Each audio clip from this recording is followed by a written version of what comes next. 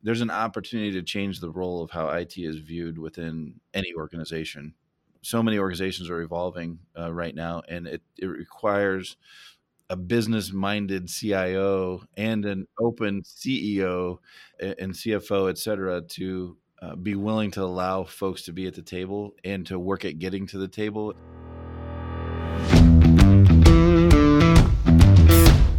Technology is transforming how we think, how we lead, and how we win.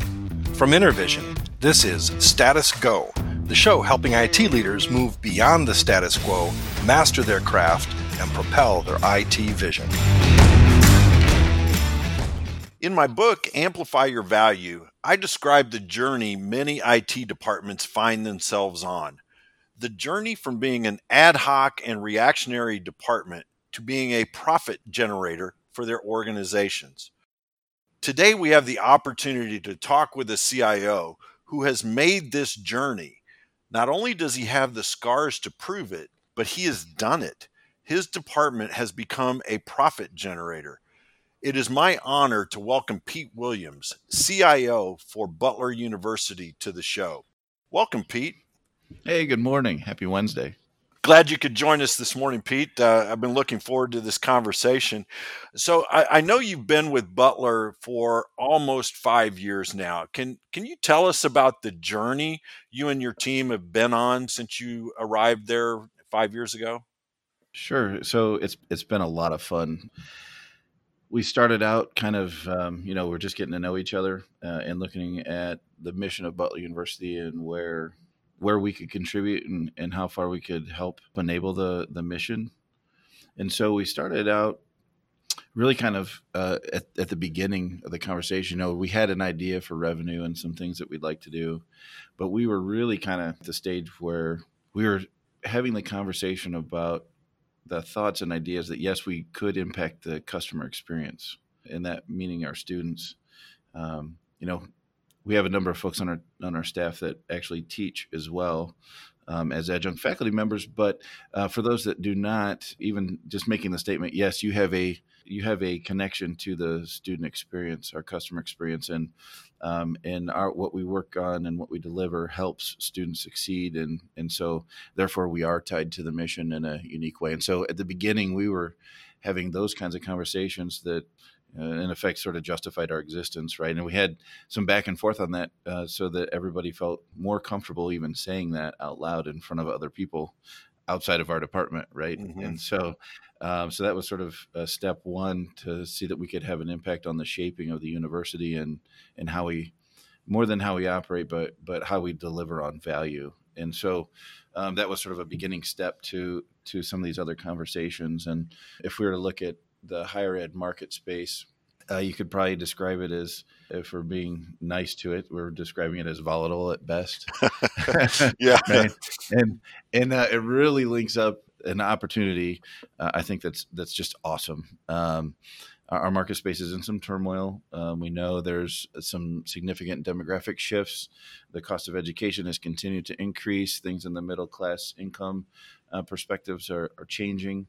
If you look at the graph, nothing lines up, right? So it's making some challenges, and there's good question about the value of a college education, how much it costs to attain that, and what's the value output afterwards. There's a whole bunch more to that, but in short, started out in the conversation, yes, we contribute to that mission, but then two, we might have that conversation on revenue, meaning we know we need resources to be able to improve the experience, to look at the costs. How do we reduce the costs? How do we increase the experience and the success rate for students? But how do we do that without adding to the cost of the whole organization?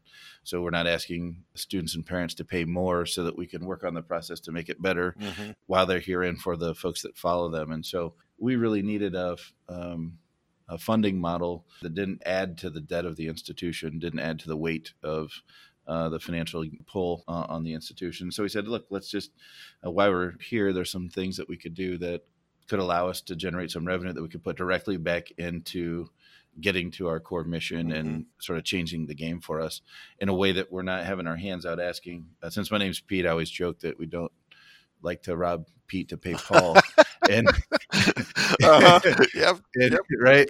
And so I'm like, hey, we can't rob Pete to pay Paul. So what we need to do is we need to go make some bacon somewhere else, Yeah. Yeah. kind of Yeah. aligned with what we're doing, and then give it back to Pete so we can go do some more with Paul, Uh-huh. perhaps. Right. So Uh-huh. Yep. so we've been on this journey, and we've had amazing support from our president, who has got an amazing entrepreneurial, innovative mind, and our chief finance officer of the same thinking, and allowing us to be creative this way Mm-hmm. and create the actual mechanisms that then allow us to look at things a little bit differently. Then we're able to gas pedal innovation, eliminate old processes, invest in new business opportunities that can propel us forward and differentiate Butler University as a university of choice, and hopefully have an impact on rankings, other things too. But at the core of it, it's after the student experience, and how do we deliver on the mission of Butler University around that? So I got a couple of questions in here, but first I want to highlight, just to be sure, when you talk about your customer, you're talking about the student body or the prospects that are looking at Butler University. I always like to be clear. I'm thinking back to an episode that we just did with Matt Bellinger of Denison Parking, because when he differentiates clients and customers into two different groups because of the industry that they're in. But when you're talking about customer, you're focused on the student, not necessarily the faculty or the administration of the university. Correct. Okay. And I would extend the customer view to parents of those students as well. Okay. In a number Okay. of cases. In our case, the consumer. Yeah, that's an interesting point because in my past life, I was CIO for Goodwill here in Central Indiana, and we had high schools, and we always felt like parents were part of that customer equation. So it's interesting to hear you reference that in the higher ed space as well. So take us back to that conversation, if you can, the conversation with the president and the CFO about, hey, we'd like to generate revenue and we'd like to put that revenue back in the IT budget. Can you talk us through how you broached that topic and what that conversation was like? Yeah, geez. So now I'm trying to remember what I did say. Whatever it was, it worked, man. Yeah, I tried. I should have recorded that maybe Yeah. so I could use it again. It was a number of small conversations and a building of relationship and trust. And part of the reason, as I was joining Butler, we had some of these conversations that, hey, our market space is changing. There's opportunity there. There's going to be winners and losers. And the faster we can get to market with capabilities and new product for our perhaps even new customers, the better we're going to be. And so we kind of had a market focus from the beginning of our conversations. And so there was still conversation about, no, IT is a cost center. You cost money to the operations to do this. And I said, well, we have, as we evaluated and built strategy, some of our big stretch goals are, as we build these new opportunities that generate net revenue or offset costs in other ways too, that could we sustain our part of the operation out of those net revenues and other opportunities, right? So that we could hand back the debt we've been taking annually out of the organization, right? And say, no, here, we don't need this now because we can fund through a different mechanism. And some of it was, we have these creative ideas. It's a little longer term play, but then we kind of always sort of have a shovel in the ground on stuff as we were talking about it too. So I had some examples of, actually, we were able to get this done and this contributed to that. Now I'm coming to the conversation about even looking at how we recruit talent and what kind of impact does our revenue have there, and how fast can we move with some things. And, higher ed's known for not necessarily being the fastest movers. Higher ed has been kind of the same way for hundreds of years, and for many good reasons too, right? But how can we had the conversation, could this revenue get us to a faster way to get to market with some new ideas? And so it was sort of a step-by-step deal. We had a couple quick wins. We had one component that sort of just I like to say fell in our lap or landed right in front of us, right? But Uh-huh. our team worked a lot harder on it than that, right? To make sure that Right, we could right. solidify the business. But it's long-term contracted ARR type revenue that scales really well. And so as we did that, like that fit well with our model. The volume didn't increment us in really much of a significant way. And now we've got, say, $250,000 of ARR on the books every year. Yeah, yeah, That's long-term contracted. Then we get residuals off some, when they renew. There's just, and it really fit our model. And so then we started to think, hey, well, net revenues are pretty awesome because when yeah, you have a budget conversation, right? It's like, yeah, oh, yeah. right. Oh, wait, you're adding to this, and we're just asking for permission to expend it in a different way, and we don't have our hand out. It's a whole different kind of conversation. So I think everybody kind of Absolutely. liked that Yeah, when we got to the table that way, that we're more confirming a direction and we're not asking for dollars. And then we can see the return on investment conversation is much different then, because in terms of payout, I mean, you calculate the same, and we talk about it from our perspective because it's the bacon we made that we're putting into this. So we want to see that same return, but to the institution, it could be a net gain, because if I'm taking even a little bit of risk, what's the ramification? If it starts paying out tomorrow for the university, that's an awesome thing. And it didn't, the university yeah, didn't have to contribute. I mean, it's all university funds, but it wasn't extra. The university had to go find to go get to then get to that to do that that. Yeah, result, right? So yeah, so it shapes it a little bit different in the conversation, and so that's helped us kind of move a little bit quicker in some things. We have a target to move as fast as IT industry would in getting things to market, and that's aspirational for us. yeah, yeah, And so we're still working on that, but it was some incremental wins where we could use those to, one, help set up the mechanisms so that we could just, for instance, IT. Let's just say IT has been a cost center in many organizations for a really long time. So all the financial mechanisms and even the financial system itself are built to expend, not to yeah, make, right? And so yeah, how do we figure out? Well, okay, well, we need a whole nother setup, and guess what? It's a profit and loss center, and we need to understand, well, there's taxes involved, and how does this go through, and what's that mean with our nonprofits? All those things that are sort of the accounting principles and the function stuff. We're able to use those early sort of smaller wins to vet and prove that model. And then with some folks that are creative in our department, we looked at it and said, hey, this could be just the beginning. Now that we've got the base set, creativity and a few things are really kind of our only limit. So what do we want to go do next? yeah, yeah. A mutual friend of ours, Glenn Keller, he's famous for saying no one wants to talk strategy when the printers don't work. So Yeah. how were you able to ensure that you had the basic blocking and tackling done, and doing it at such a level that you could even entertain going off and doing something like these revenue generating projects? So what things did you put in place there to make sure that you had that blocking and tackling? And then as a follow-up question to that, how did you organize around those efforts? Is it the same staff that does both, or have you broken that apart? Talk to us a little bit about both of those things, Pete. I feel very fortunate when I got to join the team at Butler. So we had a great beginning to work from, right? So there was a lot established here and some good rigor around operations and operational support. We're real lucky to have some very talented people in that space for us. But what we did Mm-hmm. also was to take that another couple steps. Is we started to look at it from let's just say, the help desk perspective. There are Oh typical yeah, systems that IT right, shops like right. to run for tickets and all those kinds of things, right? And so we took a little bit of a different approach. I think it was a bit decidedly different and a bit of a risk challenge opportunity with our team to say, hey, we've got this solid base. We have some rigor to how we handle things, and we've got some great process. But what if we were to just talk about it in terms of customer service, and not to say that they didn't have customer service focus before, but the system itself was, sort of an IT system built for IT people to do help desk tickets, right? And those are great. But then I said, let's look at it. If we're going to take a broader view and call it customer service, and let's envision that at some day that there be other people than IT people using this system to serve our customers.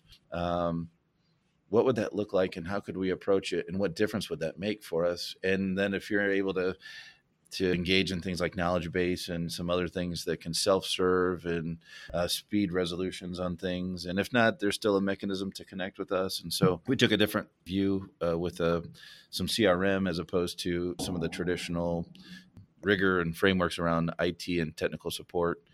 And went with a CRM with a knowledge base, and then subsequently have expanded to other departments now. So just looking at inbound work into areas, and how do we triage and handle that and transfer it between different pieces and parts of the organization in a way that we maintain context and are able to serve our customer better. We've got easily over 100 different offices on campus that serve our customers.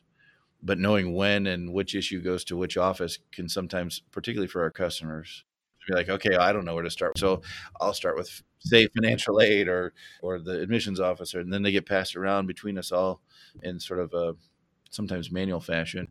Our inbound work can be quantified. One, we can learn from it. We can optimize it. And in our case, on the tech side, we're able to take service requests, and our inbound volume has gone down year over year. It's been like something like 25%. And then we're able to enable our frontline folks to handle stuff that maybe a tier 2 or tier 3 type person might handle on a regular basis. And we've also selected specific products that allow for that and are a natural fit, but we're able to do a lot more further into the life cycle or further into the responsibility chain, because we're able to offload some of the stuff that you answer every single day 5 times, right? And do it in a way that serves the customer better. And then we're using that also that same system to differentiate between the day-to-day cases that come in that work, and then also managing resourcing and project work in our portfolio. So those kind of things are lined up next to each other. We can balance and see how do we resource things based on that operational work. When we're doing all this, we have to be careful, because we've got to make sure that the lights are on and things work, right? If we miss the ball on the base things and don't take care of them, we have no business in this other world, right? And my joke is kind of this: is, let's say our main ERP system's down, or the admissions process is not working, and I have the lights off in my office, and my boss walks in and I'm like, hey, can you fix XYZ, because this isn't working? And I say, well, in a half hour, I'm scheduled to ideate right now, and I've got the lights off. I'll get with you in a minute, right? Like I wouldn't be here very long, right?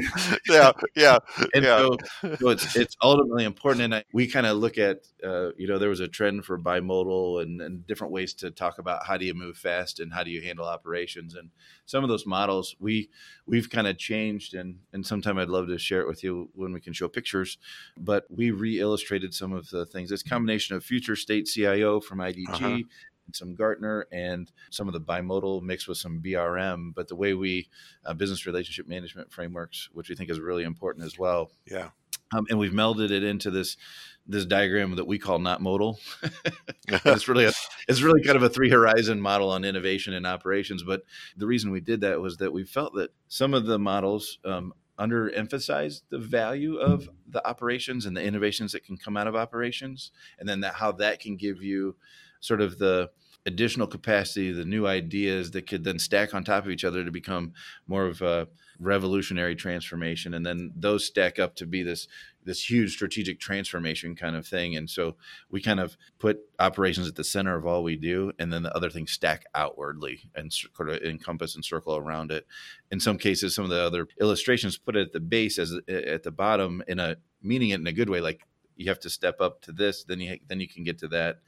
But it just felt like it was at the bottom of the picture, and we said, no, it's more at the center. And so we've spent a lot of time talking about how operations is at the core and the center of enabling all these other things that we do. And without that, it doesn't give us the insight, the heartbeat of the opportunities that are coming through our doors. That is really the important center of where we start, right? Yeah. So, Pete, I know you just held an offsite for your team, Novus 2020. As I understand it, this was the first time that you held such an event with your team. Can you tell us what led up to the decision to do this? I'm sure it involved conversations with you and your team, but what was driving this in your mind to have such an event like that? So we have regular all hands meetings for our staff, and it's more of a large conversation where we share all kinds of things that are happening. University level, we bring in guests from the university, and we talk about some of our things, some of our projects, learnings, and we do a number of different kind of sessions. And those have been going good. We continue to evolve those, and but we've had a number of large projects that have been taking off. We've got some portfolio companies that are really moving, and they're helping us move our strategic direction. We've got some university initiatives. Now we've got a significant amount of net revenues under our belt, and we have a fund that can help accelerate things that we do. And so over the last 3 years or so, it's really come to fruition, some of these things that we started out 5 years ago. And now that we have a new Butler Beyond strategy and capital campaign for the institution, which is beginning to take more shape, and we've been invited to participate in that shaping. We felt that while we have always had sort of departmental retreat and strategy, we wanted to put everybody together and have that conversation as a whole group, and have some partners and friends that we thought could really help us contribute to the thinking of, let's take a step back. We've been running 3 or 4 different innovation hedges, and we've been growing as a team. We're now uniquely positioned, and some of these hedges we've been coaching to intersection are now starting to, some have intersected, others are, we can see where they're going to happen, and we know that things are going to pop in a couple really fast ways that are going to give us really new opportunity to move forward. We're very intentional about that tying with the Butler Beyond strategy and enabling the mission of Butler University. And so we felt it was a perfect time to take a step back, inventory those challenges, what went well, what didn't go well, where are they going to intersect, then where's the university going, how are we influencing that, and really as a data step back, think about those things. We had a great chance to hear from leaders at the university and in the community. Yeah. We had just a fabulous kickoff from our president and from our vice president of innovation, and we had an awesome lunch presentation from a board member and an entrepreneur who also is an alum, and then we had some working sessions, and then we had an awesome final keynote to close out the day and call us all to action. And I think we want that guy back again. Hey, there you go. There you go. So I didn't ask the question to bring that up, but.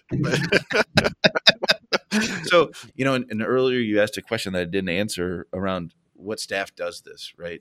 On the revenue or the ideas and or how do we position. Last week when we did that, the Novus Day, part of it is this sort of reframing where we are right now and where we could go and where we have opportunity and where our market space is going. But really what the day is too is it's a call to participate, or a call or an invitation to contribute. And so there are many times with our teams where we just say, hey, look, anybody wants to be involved in this, just raise your hand and participate. You don't need a formal invitation to do this. Everybody has a chance to jump in on these things. Now we have our day jobs we got to get done, right? And we have our mission, vision, strategy, objectives, and all those things. But if you want to get involved in something here and you're passionate about it, we want you to be able to have a chance to contribute. So it doesn't matter your title. We just want you to be a part of it. And it doesn't even matter necessarily sometimes at Butler, whether you're in our department or not, we'll work together. And it could be something as mundane as an org chart. Right. A couple of years ago, we did something similar with our org chart. We needed to realign it a little bit, more of just moving some things around to represent how we were operating functionally, to speed some things up and make things a little more clear from a responsibility perspective. And so we said, hey, anybody's interested in this, we'd love you to participate, because again, when we talk about operations being at the center of this thing, we want everybody to move from that center out, and then how do we innovate? And then our bets are sharper. Yeah. We're smarter thinking about what we're going to be able to do. And that group is the one that can make some change too, because it turns out they understand process across this whole organization really, really wide and very deep, because they're working in it every day for these departments, right? So we have that. And then, like as the example, we say, hey, look, if it comes out of, we call it the director's suite, where we all sit. If the ideas have to come just out of that group, we're going to miss some things, right? And so we need everybody engaged. And the team got together. We put some sort of design thinking exercises around it. We put some objectives out. Here's why we were thinking about doing the realignment. Here's some outputs we needed. And we had the team start looking at it and give us ideas and contribute. And we did some design thinking sessions around it. We did a couple iterations of that, and prototyped the org chart with everybody, and then would go back and share it to the group. They'd prototype some more. We basically took the design point blank, we took it verbatim, all the lines and everything, and put it into place based on what the team developed. It worked out so well. Yeah. It was way better that the team we had everybody's input into that. And so we do that a lot around here, and we do have to make decisions and move fast too. So we don't like to sit around and study for too long, but we do like everybody to have a voice and to feel us, particularly if they have a particular passion. Well, we want you involved and we want you enabled on this, and your thoughts and ideas are important to the process. So we kind of have that invitation to be a part of this thing, and that was part of Novus. Was that we're at a sort of a pivot point where we can really make some big things go now because of what we've been building on, and then how does the team want to contribute to that? And perhaps we have a goal. We kind of talk about, if you look at the history of Butler University, some very big, bold decisions and risks have been taken in the history of the organization, from the core tenets of its founding to when Hinkle Fieldhouse was built, to different colleges that have been acquired or merged into what has become Butler over time, and some new ones that have been created within Butler. And then if you look at our market space, you look at the tech capabilities that are just exploding right now, and then you look at a university who is looking to move forward in a new, unique way. The long story short, it was a call to action to our team to say, how do you want to contribute to the future? And perhaps could some of this be big enough that we get sort of marked on the significant timeline of Butler University? And there's some really cool things in Butler's history where those decisions actually sustained the institution. As an example, Butler was the second university in the entire country to admit men and women on an equal basis. And guess what? During Civil War, World War I and World War II, we were able to sustain our enrollment. And a lot of universities either closed and didn't reopen, or just totally went out of business, or at a minimum they had to close and then reopen later, right? And so Butler didn't. That was a sort of a consequence of, I think, of those decisions. Yeah. But I would think that it was because those decisions were the right things to do. It wasn't because, we can sustain ourselves through these other things that we might happen. It wasn't that. It was, this is the right thing to do. But as a product of that, right? Yeah. We hope that we're making significant contribution to the university in a way that makes the future better for Butler and for the community and how we serve the community. Hey, Pete, before we wrap, I want to make sure that we talk about something that I know is really important to you because of the conversations that we've had in the past. So let's talk about the role of community and the role of mentorship and how that helps mold leaders in IT and in other spaces. But can you talk about why those things are important today? Yeah, I've been so lucky that I've had so many amazing mentors. Some of them are mentoring me and I didn't even realize it, but they knew what they were doing. Right. And I tell you what, it's how people operate, particularly, of course, here in Indiana, but in the tech community, more specifically, folks will take the call. They'll meet with you. They'll invest time in you, just because it's the right thing to do. And it's not because there's a benefit to them. They're just contributing to the community. And for those that are listening, I would say this: please don't underestimate the impact you can have by just sharing some knowledge and taking a meeting over coffee for somebody, or a lunch, or share a story of some things that you had been through to help someone else as they come up, because it makes such a difference. And don't underestimate the impact that has, because it's significant. And I've had so many people that have been gracious with their time for me, and being able to take that time to invest in others. I continue to learn from my mentors, and they're just awesome. And I hope at some point that I'm able to pay it back too. I think I still have a lot to learn before I can do things, but I'm always open to opportunities. But I would just share that I think it's really important for our community that we do that. Well, and I'd say, Pete, mentorship is a two-way street. I think you learn a lot from participating and being a mentor, just like being a mentee. And I would be remiss if I didn't say I consider you one of my mentors. The work that you've done previous to Butler there at Marian, and then the work that you've done at Butler, has been inspirational. And I think I believe our audience will agree, based on our conversation today. What I saw through a lot of your commentary are the threads of your leadership and the way that you bring that to Butler University. I think we can all learn from that. And I think our listeners will have appreciated this conversation that we've had today. As I warned you, I always like to ask our guests to give some advice. So we were just talking about mentorship and advice. So our listeners are CIOs, senior IT leaders from across the country. What are one or two things that our listeners should do tomorrow, if not today, after listening to us? Good question. One thing I would share is, and I'll probably have a longer-winded answer to this, but the short of it is, don't underestimate the value, the business value that IT can create, and that you can there's an opportunity to change the role of how IT is viewed within any organization. Mm-hmm. One thing we really didn't, so many organizations are evolving right now, and it requires a business-minded CIO and an open CEO and CFO, et cetera, to be willing to allow folks to be at the table and to work at getting to the table.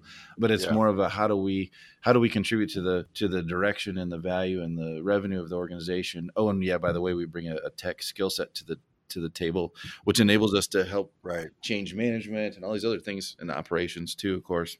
But don't underestimate the value that you can bring to that table and change and help an organization morph and innovate into its new self. So that's one of my pieces. That can be really profound, and it's not easy to get that trifecta set, right? Because you've got between a COO, CFO, CEO, and I always joke and say a crazy CIO running in between all three of them, right? Saying, hey, I got an idea. Here's how we can do da. But if you understand if you're learning the business and you're bringing business opportunity, you can deliver on that via technology. But perhaps if tech is not your lead, but my advice is don't underestimate the impact you can have. Similar to the mentee conversation, don't underestimate the value you bring to the table. If your gut feels in a meeting that you can say, hey, look, no, XYZ can contribute to more customers here than experience there. I mean, go for it, right? There's value there, and you don't have to stay in the tech silo. It's much better, perhaps, if you don't. Yeah.